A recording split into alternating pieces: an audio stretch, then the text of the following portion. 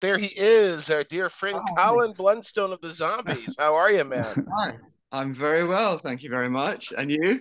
We are Very, great. very good, sir. Hey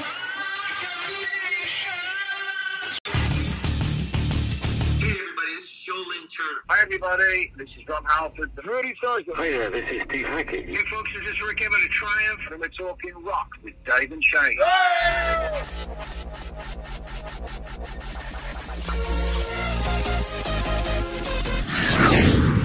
We are just absolutely delighted to talk with you. Of course, the Zombies Rock and Roll Hall of Famers back with there's several new tracks dropped, reeling, stupid, but also there's a very lovely song that just came out for Valentine's Day that you just released as well, and back with some new music, and we are so excited for this CD and digital release March 31st, and this is fantastic. What is it like to the album Different Game?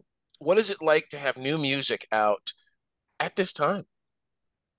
Well, it's really interesting because I think we're one of the few 60s bands still playing and writing and recording new music.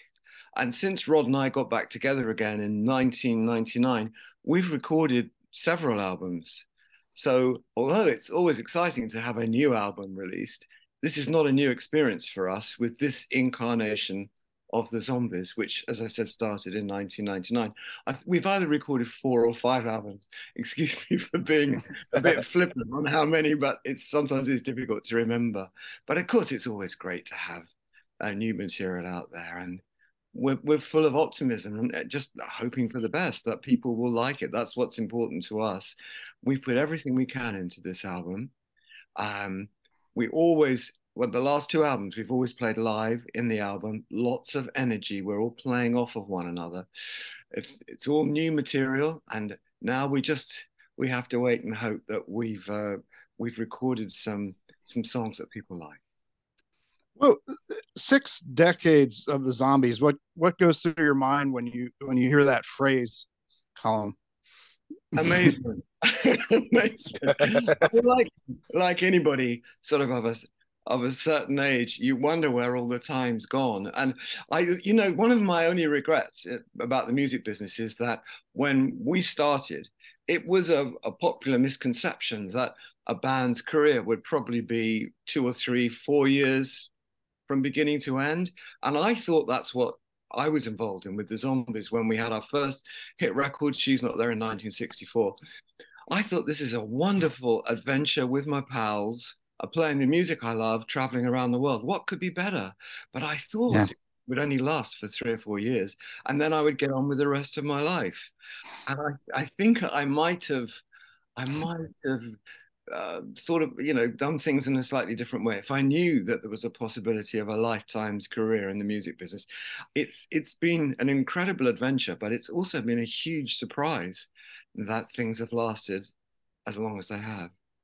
All these years, and such an evolution in sound, but there's that, you know, you all are part of that tremendous 60s experience. We've called it psychedelic, certainly. When you write these new songs, do you are you going into it in a very fresh place, or do you think, or are you going in with this idea of, we know who we are the Zombies, we have to have a little bit of that sound, that classic sound too, or is it just a brand new experience every time for the, I guess, 5 or so albums you've done since '99?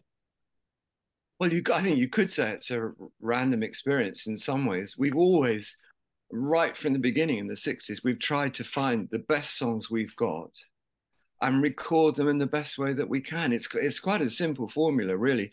We've never tried to follow trends ever. And I think in the long run, that really benefits you because otherwise you get caught in a certain era. And although people do talk about the 60s with us, they do talk about new albums as well. And of course, we are very much a touring band.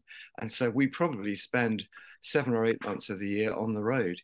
We're not a band that just plays their hits from the 60s. We play all these new songs.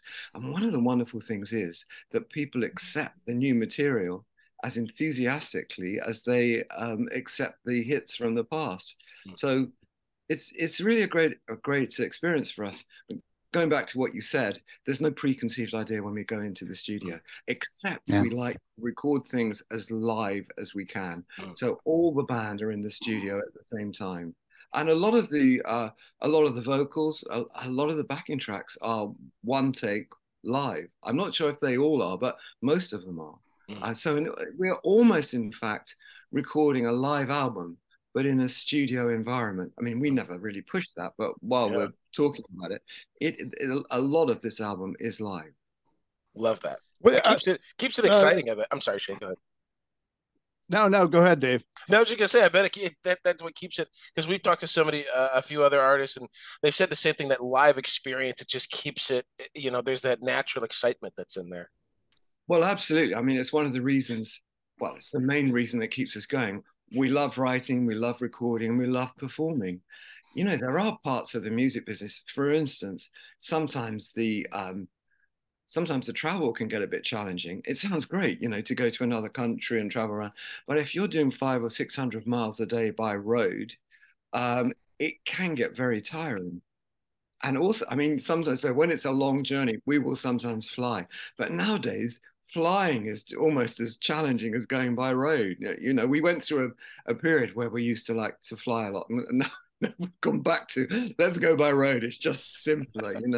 The bus picks us up at the hotel and it drops us at the hotel. And there's nothing to worry about in between. But yeah, I mean, we're just a band that loves the artistic side of what we're doing. That's not to say that we consider we're good. I'd like to hope that we're doing our best, and it's for other people to judge the end result when we record or when we perform. Speaking of going on the road, can you just describe the cover of the new Zombies record, Different Game? I mean, it's hilarious, but I can feel your pain. Just kind of walk us through what is going on in that cover. Well, it is quite interesting because we had quite in-depth talks about what the cover should be, and then we just looked back at this picture, and I mean there were quite a few pictures of this episode, and thought, that kind of sums up us and our adventures on the road so well. We were traveling through the desert in Arizona, and our engine caught fire on the bus. This is not something that you want to happen, obviously. Oof, no. The engine caught fire. And we pulled it over to the side. Oh, no. Luckily, in time, there wasn't a lot of damage done. So it could be fixed, but we were stuck in the middle of the desert. It was 107 degrees, and we were probably 2 or 3 hours from anywhere. And because I think there were 7 or 8 of us in the bus, and we were carrying some gear, we also had some merchandise in there. We actually needed 3 vehicles to get us away from that spot, which is not easy to arrange. But we've got a fantastic road crew, and particularly our road manager is a lady called Mariah. She's wonderful. And she got 3 vehicles to us, and a disaster was averted. I did actually notice, and I asked some of the American people we were traveling with, there was some holes on the side of the road in the desert. I mean, there was no what we would call pavement on the side. This was road and then desert. There were some holes in the desert, and I said, "What is this? Some kind of drainage thing? What are all these holes?" And they said, "No, they're snake holes. That's where the snakes Oh my! live." Oh no! Oh yeah. So I was thinking, I really hope we can get this sorted before it gets dark, because I wasn't sure if the snakes would be coming out to play.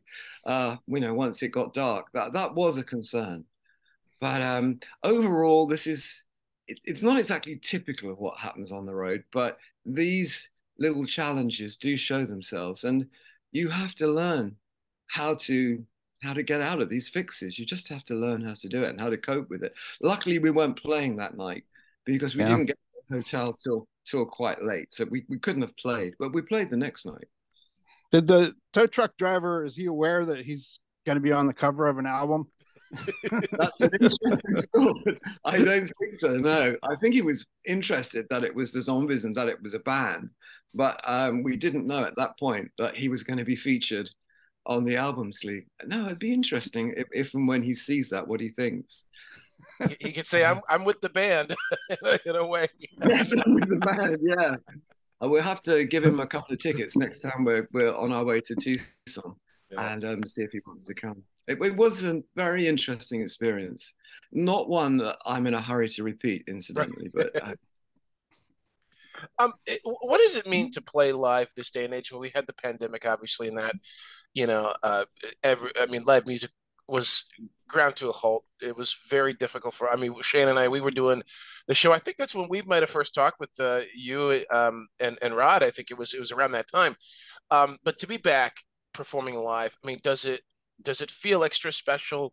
How much did you miss it in all that time? I think yes, we all missed it because we all love performing, and I think it makes the whole experience much more real. If you're not playing live, I'm not sure you're really in, but you're not in the same industry that the zombies are in anyway. I mean, there are bands that don't play live, and that's up to them if that's the path they choose. But we really love playing live, so of course we missed it, and it is extra special after that break to be back playing live. I have to say that the first time we played, it was quite an experience, it's something that you need to get into the habit of doing. And when you play after a 2 or 3 year break, yeah, there's a certain feeling of anxiety or just before you go on stage, and it takes you a while to find your feet again. And I was very interested to see how I felt. I think it took me 3 or 4 songs to start to feel a bit more comfortable on stage, because to start with, I definitely felt um, a little unprepared, after a 3 year break. But it soon comes back. You just have to get through that period. I liken it to sport, really. Any Mm. sportsman who's been injured and comes back after a year's break or something like that, they're not going Sure. to play their best game in the first game they play. And it's similar, I think, with stage performances. With talking about performing, you guys, you record live in the studio. How is it frustrating for you as a band that gives so much to live performance to see? There's a lot of bands using tapes now, a lot of bands that are lip syncing. Is that frustrating for you at all? Well, I don't know. I'm a bit sort of ambivalent to it, really. I think it's quite funny in some respects. I mean, I remember we played in the Philippines. It was a few years ago, and the promoter was saying that a lot of the bands that make it to the Far East, they lip sync, and he named a very, I'm not going to say, but he named a very big artist who lip syncs. And I remember reading reviews about this guy and saying, he sounds as good as the record, even after all these years. And I thought, well, that's because they're playing the record. And I thought it was funny, really. And I said to this promoter, don't people know, doesn't it affect them? And he said, they don't care. They just want to hear the songs. And, I can understand that, but we would never do that.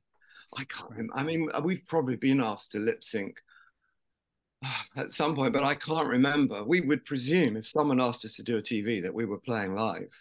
I don't know if we would do a lip sync. I sometimes think it's harder to do a Yeah. lip sync than just to just play it. Sure. So I'm very sort of free about these sort of things. I think people should just get on and do what they want to do, and as long as it makes them happy, then that's great. I'm only concerned with what we're doing. How great is it to see the Zombies, with 6 decades? There's so many generations of fans. I mean, uh, do you get a kick out of seeing, young people singing the lyrics to n not just the hits, but like you said, those songs that they've come to embrace over more recent years, but to see, multiple generations of families in the audience. I mean, what does that feel like? It feels brilliant. I mean, it's one of the things that we do often talk about ourselves, is that we are very cross the ages. I can't think of a better way of putting it. Cross generational, is that a word? In our audience, we have teenagers there, and then all the way through to people who have followed us from when we first started in 1964. And I think that that's a really exciting prospect. And it speaks very loudly of the music that we play, that we can appeal to people of all different ages. And when they sing this, all the lyrics with us, I'm amazed because we do play some obscure tracks sometimes, tracks that we've rediscovered ourselves. We've recorded and forgot them many years ago. And you, in a sense, you have to relearn those songs yourself. And yet they know the words. And I'm intrigued. How do they know the words? And also sometimes I'm a bit intimidated because if it's an obscure track, there is a likelihood I could lose the lyric at any time, but they know the lyrics. So I have to be very careful and try and get the lyrics as accurate as I possibly can. If I do lose my way, I always say, sing loud and look confident. Sing loud, look confident. And then hopefully they think they've got it wrong and I've got it right. And that's just my little secret.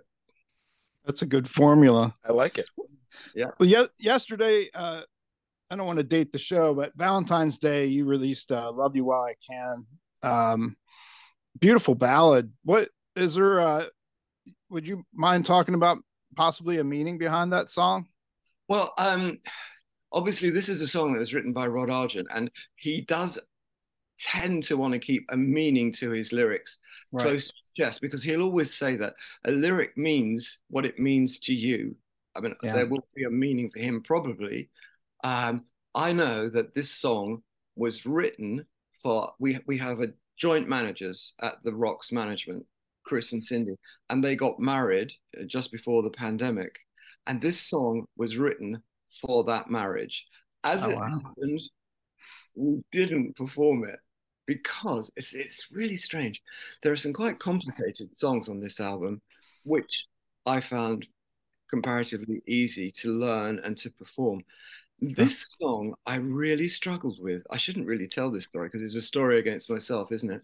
But it was written for this marriage, and I just couldn't get the song together. So we had to sing a couple of other songs instead. We sang some old classic. I think we sang "This Will Be Our Year." That's what we sang, which is a real wedding song. A lot of people have "This Will Be Our Year" at their weddings.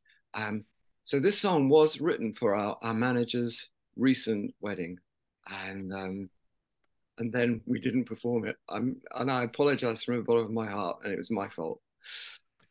Well, now it's a gift. So Yeah, it's a gift. I mean, it's on the album, and they know it was written for them.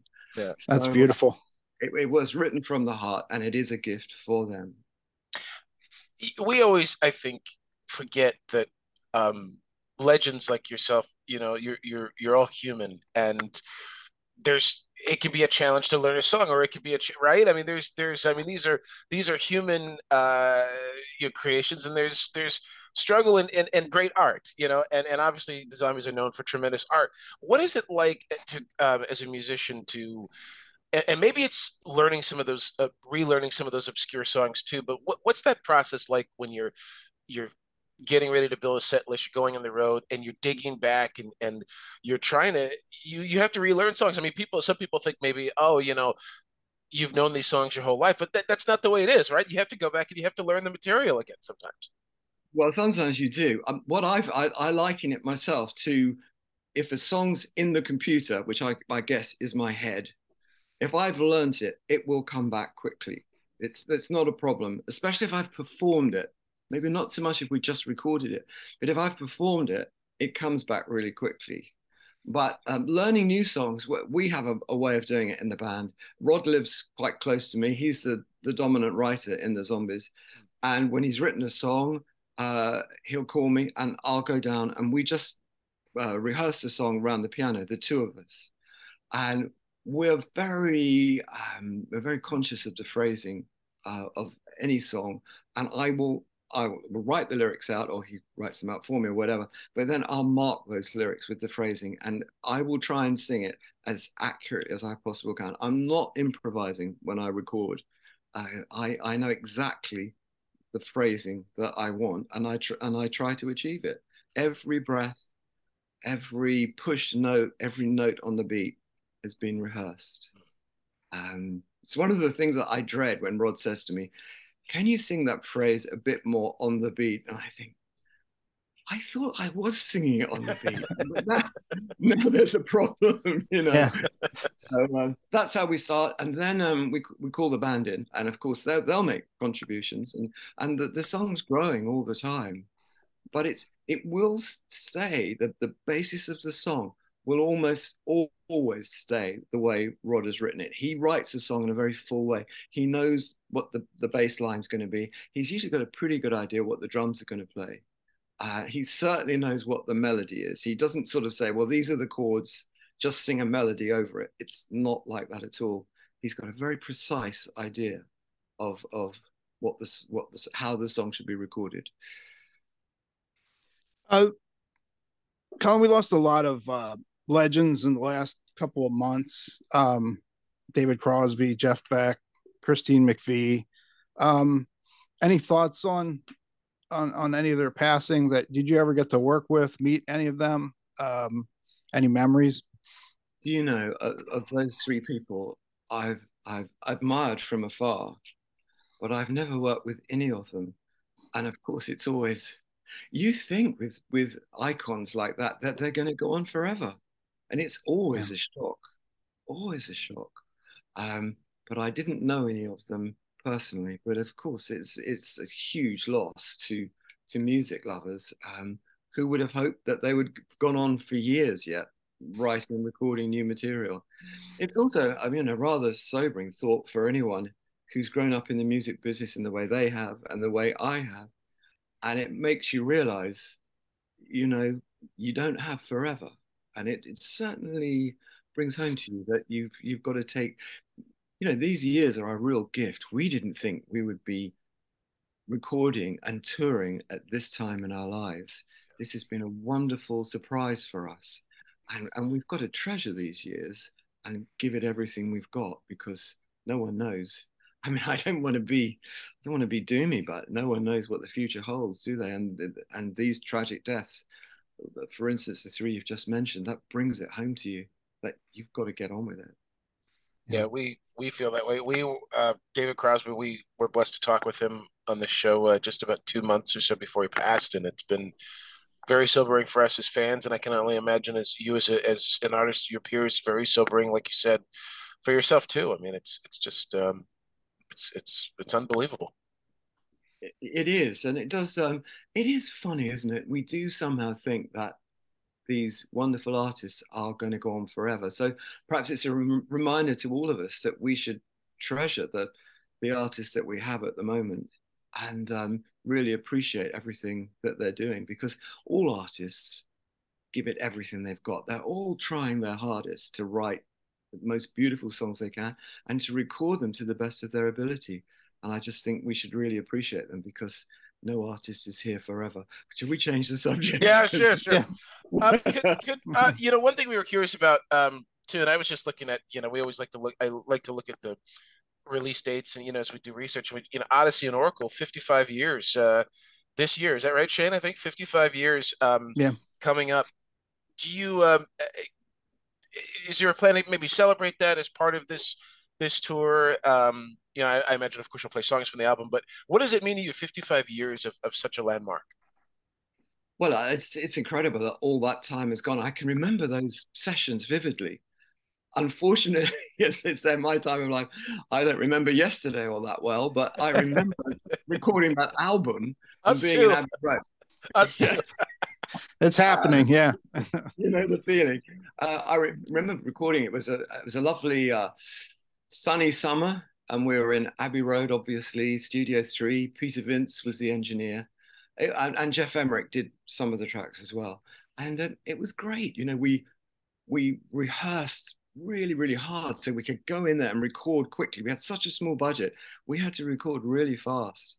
But as I say, I remember it vividly. And at the end of the album, my feeling was that we'd done the absolute best we could. But unfortunately, it wasn't a commercial success. It wasn't even a critical success. It was to a large extent ignored at the time. And it's just one of those mysteries that over the years, it's just got more and more recognition.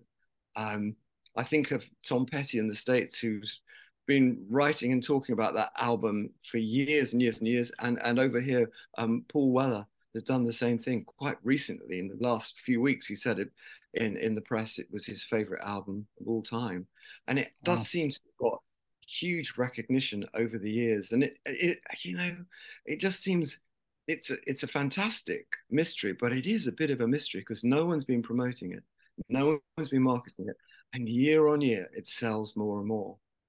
I don't understand it, but I'm not questioning it. I'm very pleased that what's happening is happening. Uh, Sundays put out a really nice anniversary edition last year, 50th anniversary edition of 1 year. It had 14 extra tracks on it. Oh, It's just where was your mind? Where were you? Where was your headspace when you were recording that record? Because it almost like complements. It's almost like a Zombies record in many ways, obviously, because you're the voice, but it still has that feel because Rod and Chris were involved on several tracks. yeah. The acoustic tracks just blew me away. Just where were you at that point? You know, coming off of the Zombies and making this wonderful record. Well, I had made a few records in what Yeah, I would consider quite a contrived environment. Um, and I'd had some success in the charts in the UK. It's so interesting to me that, the charts in the UK sometimes are quite different to the charts in the States. But of course, as we travel, the charts will be different in France, Scandinavia, and you have to keep on top of what songs were hits where. But I had a top 30 single after the Zombies, but then it had tapered off a bit. And I was coming home from a party with Chris White and the original bass player in the Zombies. And he said to me, listen, why don't you come and record with Rod and me? And we can record a solo album with you. We've got a production company. It's all set up. And it just seemed ideal to get the old team back together again. And I think it really helped me that I was working with people that I knew so well. Rod and I had already been in the band since 1961, although our first single was in '64.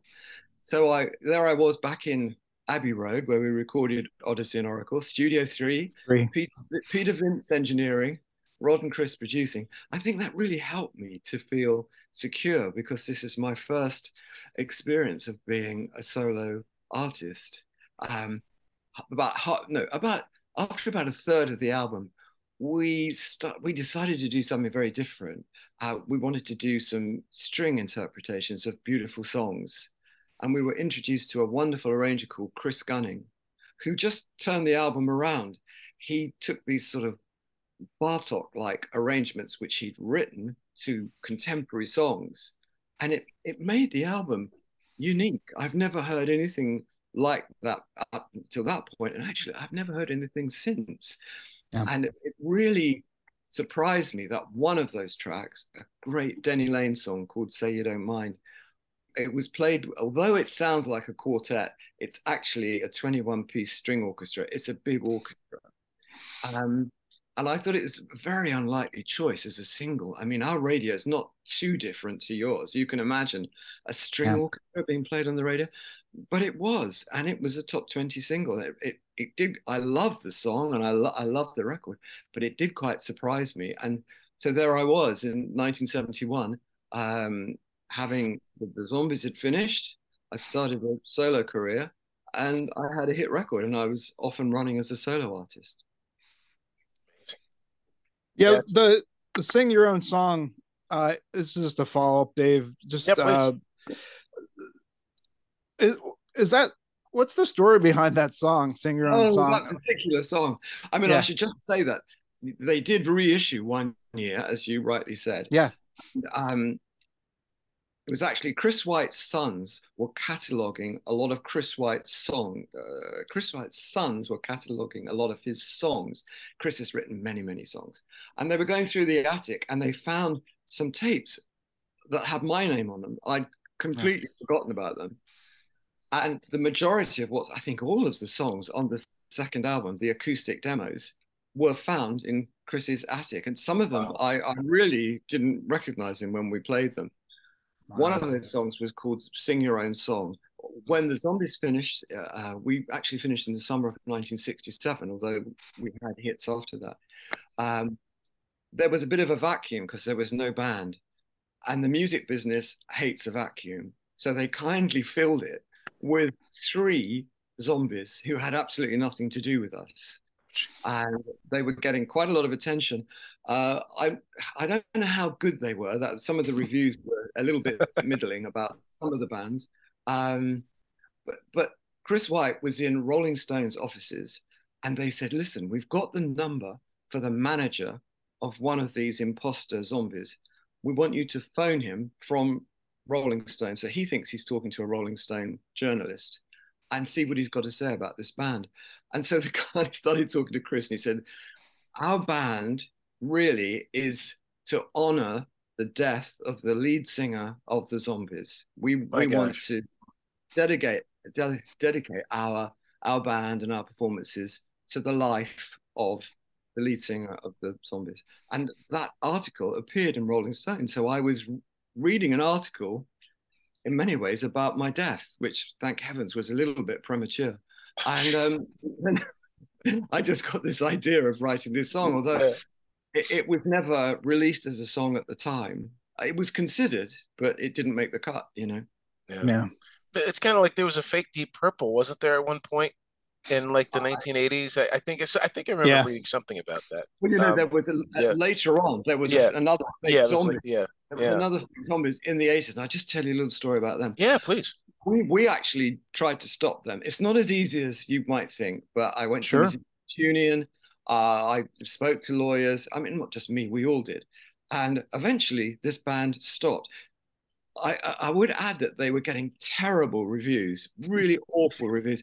Maybe if they had been got reviews of being a fabulous band, perhaps we would have just let them carry on. I mean, you know, Yeah, we've all done a living, yeah, but we're getting terrible reviews. So I thought quietly that my efforts with the Musicians Union and whatever else we've done had stopped them. But then I heard this somewhat sad story, and I'm not recommending anyone else does this as a way to um, to get out of a difficult business situation. But after one of their performances, which, as I said, was not very good, they went back to the dressing room to find one of the fans waiting for them with a loaded gun. And he said, "You are not the Zombies. You will stop performing as the Zombies." And they did. Now, Wow. I don't recommend that way to settle business arguments. I really don't. But it was very effective. you It was, you might want to say it was settled out of court.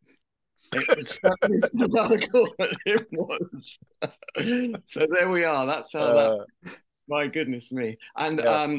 that was an English band playing in America. So to Mm, see a gun, English people never see a gun. I would think if the guy just showed them a gun, they would have passed out, I should think. I yeah. would. Right. Showed Oh me my a gun. gosh. Yeah. Yeah. Yeah. What where we were looking back, and again, it's always fun when we look forward. We listen to the new music, but we also look back and kind of for prep. And I went back to the Rock and Roll Hall of Fame show. I think it was in 2019. I want to say, such a brilliant show. To perform in front of icons who have grown up listening to the Zombies. I mean, was that one of those pinch me moments? Just Oh, absolutely. On the next, we were having a meal earlier on with all the other inductees, and on the next table to us was Janet Jackson and her entourage. And you do start to think, you do start to pinch yourself. But my wife was with us, and she said to me, we went up and performed. And when we performed, all of Janet Jackson's entourage were on their feet and appreciating the original Zombies lineup. It's not the touring band now, the original Zombies lineup playing hits from 50 years ago, 60 Yeah. years ago. It just shows, that the the sort of barriers that people put in music, whatever you want to call urban music, top top 40, all these barriers that people put up. Musicians, they love all kinds of music. And it's certainly true of me. Somebody much wiser than me once said, "There's only two kinds of music: it's good music and bad music." yeah, And I think it's really true, and it really brought it home to me. Um, that night at the Rock and Roll Hall of Fame, everybody got on, and the music was very different, the kind of music that they played, but it was all good music. And at the end, we all got together and played All the Young Dudes, Yeah. which was fantastic. And I did backup vocals, and Brian May came on and played. It was with Def Leppard. It was incredible. What a feeling! Very powerful. Very powerful. Oh my gosh. Yeah, we've talked to some people that at the time, before they went in, they kind of put on a front and said, it doesn't impress them that much.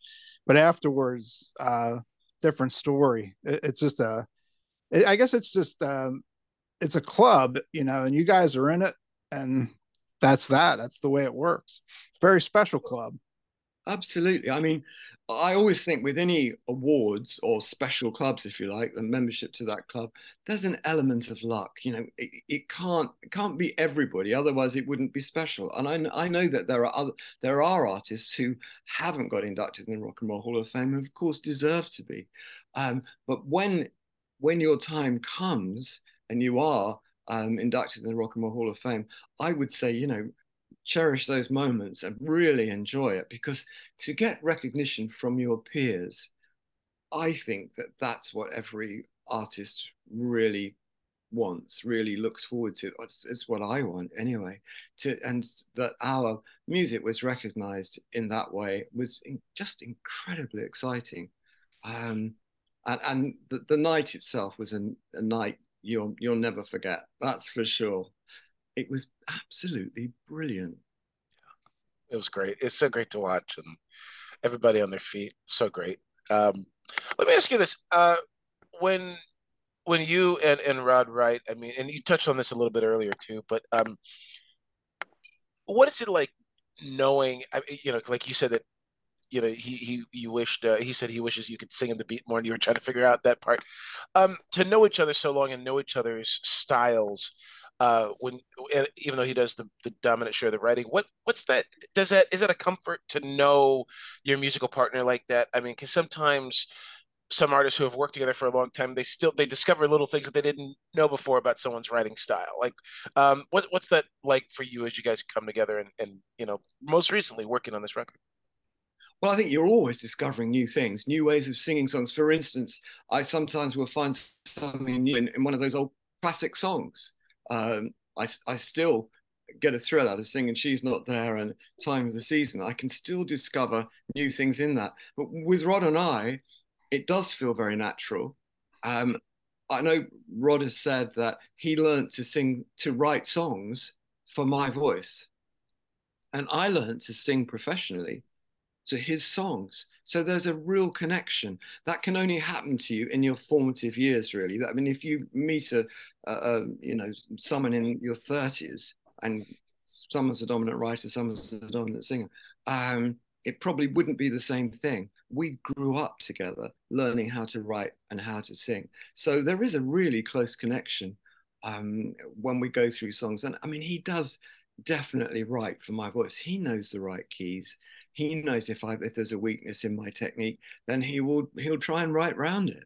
And also he's very open to encouraging and making sure we get it right. He'll spend time. And I like that. I like to spend time so that we get it right, not just roughly what he had in mind. I try and get it as close as he wants, as he wants that melody and that song, and to get the feelings into the lyric that he was feeling.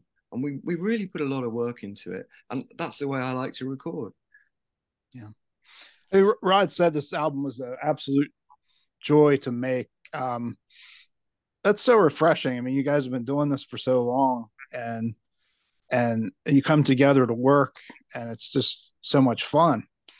I mean, it was the same for you. Absolutely. I don't think we do it at this time in our lives if it wasn't fun, if it wasn't what we enjoyed doing. We're very lucky in that actually Rod moved house I think it's about 5 years ago. He had a great studio and he recorded quite a few hits in that studio. But with moving house, of course, he had to rebuild the studio, had to start from scratch because it's an old converted barn and other farm uh, other farm buildings around it. So he had to start off by putting a new roof on what was the dairy of a farm. And then he had to have it acoustically treated before he could even start about putting recording equipment in there. So it definitely was a labor of love. But now he's got a wonderful studio at his home, and that's where we recorded. And as Rod said, that's just there for us. It's not going to be there for anybody else. So we were very fortunate to record at Rod's home in a very relaxed environment. It was Amazing. great. Yeah, that's and the environment's everything, is it? I mean, how important is that? Is it? It seems like that, being comfortable in your environment in a creative space that has a lot to do with it, I would think. Well, it does for me. I think maybe some artists are not so susceptible to a cold environment, but it's certainly difficult for me. I have sung quite a few records as sessions where I've just walked in and sung. I can do it, but I do find it quite challenging. I always remember with Alan Parsons and Eric Wilson on the Alan Parsons project, the first couple of songs I sang for them, they sent me sort of a week before the session so I could live with the song and learn it. And after that, they just used to say, Eric would usually ring me and say, look, we've got a song we think you could sing. Come down to Abbey Road, we'll play it to you and we'll record it at the same time.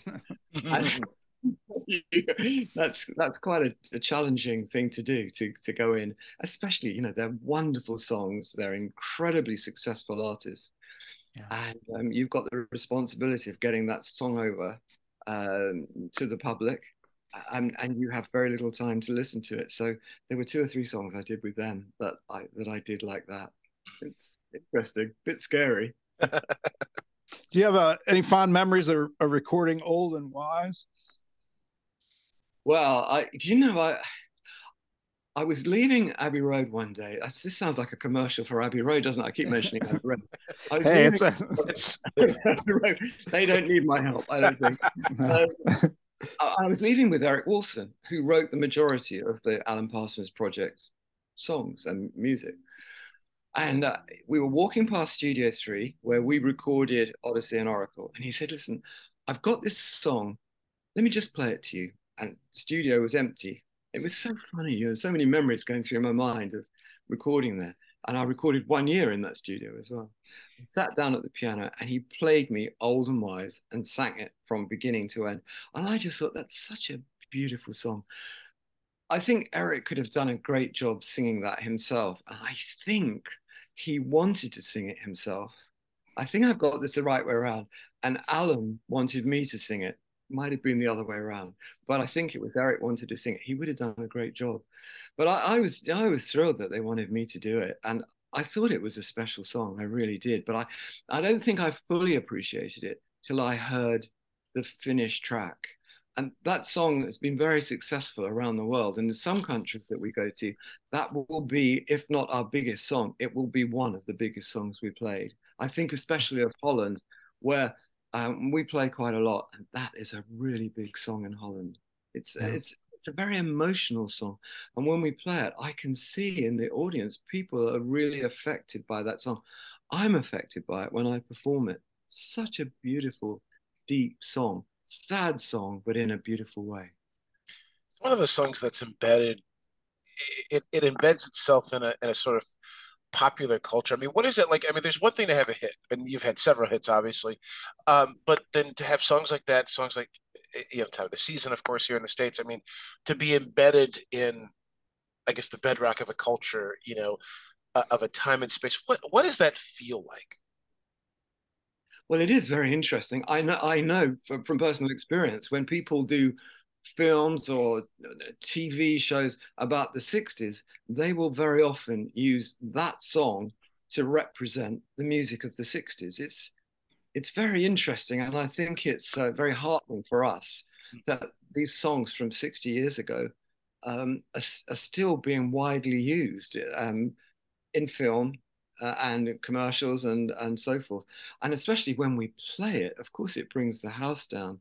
And how wonderful to have such a big reaction with an audience on a song that was recorded all those years ago. And I often say this, but to me, they sound as fresh and as relevant today as they did when they were recorded. And from the audience reaction, I think that's the same for everyone. It's so important for a band to release hopefully some records that have not just one, I mean some records that have that kind of effect on their audience, because that will help give you a lifetime's career.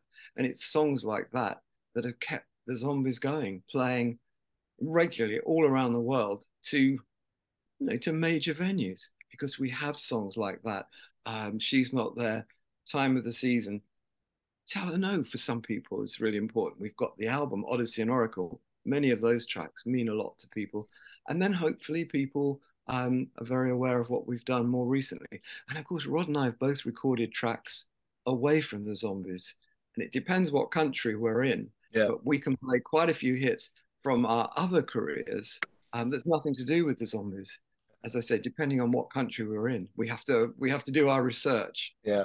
That's wonderful. That's a wonderful, wonderful task. I love that. Yes, it just fascinates me that, in one country, this song will be known. In this country, I had a big hit with Dave Stewart with a song with What Becomes of the Broken Hearted, a very electronic version of What Becomes of the Broken Hearted. And it was never a hit in America. In this country, it was a huge hit. And then, of course, people might not realize that Rob was involved in Hold Your Head Up, which was a big hit for his second band, Argent. Yeah. That was a hit in America, but there's some countries where we played where that wasn't a hit. And we just have to be aware of what songs people will be expecting us to play. And talking about all these records, what are some records besides your own that you cannot live without? Well, I think for me, the songs that I always return to, the songs that I loved in my formative years, and it would be the singer-songwriters of the 70s, like Jackson Browne, Joni Mitchell, and James Taylor. Maybe even say, although Carole King is maybe even from the 50s, but one of the best concerts I ever saw was in the UK. And it was quite near to where I live at a place called Croydon, Fairfield Hall, and Carole King opened for James Taylor. Wow, what a breathtaking concert that was. One of the best concerts I've ever seen. So yeah, I would think of that sort of era of songs that I always go back to. When I'm on the road, there's an English singer-songwriter who I knew very well called Duncan Brown that I listened to a lot, and another wonderful English singer-songwriter called Judy Zook, who I listened to a lot. It is mostly singer-songwriters, I think, when when I can choose the music I want to listen to. Who do you is there anyone today who grabs you any of the newer artists today that I wrote down who I was listening to last night. I hope I can read this. I was listening online last night, just trying to pick up some things that really appealed to me. And there's a singing group called Sheer Element. They're American, and they did a cover of "Can We Talk," which was done by Tevin Campbell. It wasn't a hit in this Oh country, yeah, but it okay. was a hit in America. Can we talk? And this singing group called Sheer Element, they did a breathtaking arrangement of that. Absolutely stunning. There's another guy called Teddy Swims who is again got. I'm really into vocalists. I mean, I like writers too, but being a singer, I'm into singers. And this guy called Teddy Swims, can he sing? Boy, and there's a lot of videos on the internet of him singing, and he's obviously singing live. It's worth checking out. Sheer Element and Teddy Swims. I was listening to last night. Fantastic. Well, that's good stuff. That's amazing. That's awesome. Yeah, I always David Crosby always had kind of an angelic voice. Were you a fan of his style? Because you both have that angel type, just that higher, amazing way he carried mouth. I was a fan of his. I probably knew him better through Crosby, Stills, and Nash, to be absolutely honest. Sure. But I am really a fan of singer-songwriters who can go out there and play their songs with just a guitar or just a piano. I just really enjoy that kind of music. And of course I was a fan of his. Yeah. Yeah. There's something to be said for that. Like saw a performance of pop staples recently where he's Yeah. just him and a guitar, and your hair stands up. Yeah. I just wish I was a better guitarist. I know I was the original rhythm guitarist in the Zombies, but I think the Zombies and I both realized it was time to move on. And so I stopped playing the guitar way back in the early 60s. But I mean, I still play to write. And on my Sure. solo albums, I write quite a few of the songs on there. But as far as performing on guitar, I know people have asked me to do it. And, you know, maybe one day I will. But I really would be stepping into the unknown. I seem to be incapable of playing a song all the way through in one go. I can play quite complicated compositions, but I never quite get to the end. And I think audiences could get a bit impatient because obviously the concert would probably, an hour and a half concert might take, you know, 4 or 5 hours if I was playing the guitar because I keep stopping and going back. But we'll see. I would love to do some solo shows with just a guitar. I would love to.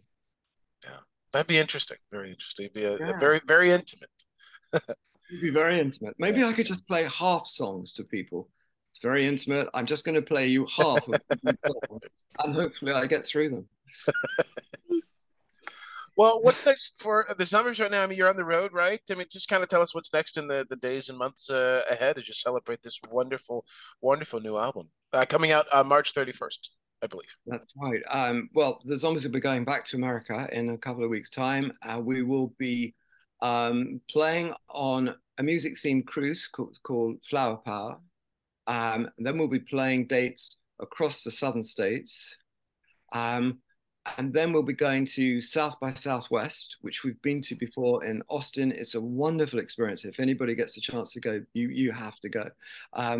For a whole week, Austin is just taken over by music. There are bands in every pub, bar, any shop going, anything. There are bands playing. It's a wonderful experience. And also they're going to launch, I forget now whether I'm supposed to actually say this or not, but I've started, so I'll carry on. They're going to premiere a documentary on the Zombies, which has been filmed over the last year or so. So that's going to, we haven't seen any of it. So it's going to be very exciting, and probably we're all going to be quite anxious what's in there because they film for hours on end. In this room where I'm sitting, they came and filmed me talking for 5 hours. Oh, wow. So obviously they're not going to use the whole 5 hours. So that you know, they'll remember, they'll just edit little bits out of there, and you start to think afterwards, what did I say? What did I say? No, I couldn't have said that. And so we'll see how it goes. But I'm really looking forward to it. And they were a wonderful film crew, very, very professional, very, very supportive. Because obviously it's a little bit strange sitting there for hours on end talking about your whole life. But they were very supportive, and they made it very easy. Yeah, those are special things. I can't wait to see that. Yeah. I can't wait either. Does it have a working title? Yeah, it's Hung Up on a Dream, which is one of the titles of the songs on Odyssey and Oracle. It's a great song, one of my favorite songs on the album. I love it. Well, this has been. Is there anything else you'd like to add? This has been such a wonderful, wonderful chat. It's so wonderful catching up. I think we've covered most of the points I can think of. I've really enjoyed it. I always enjoy doing interviews where you're just having a conversation, you know. It's just like, I wish we were all in the same room in the same way as when we recorded the album. It would be great if we were all in the same room, but you know, it's just been a very relaxed and very enjoyable conversation. So thank you both very much for making this so easy. Thank you. Thank you. Please give our best to Rod. We'll do, absolutely. Absolutely. We'll do. Yeah.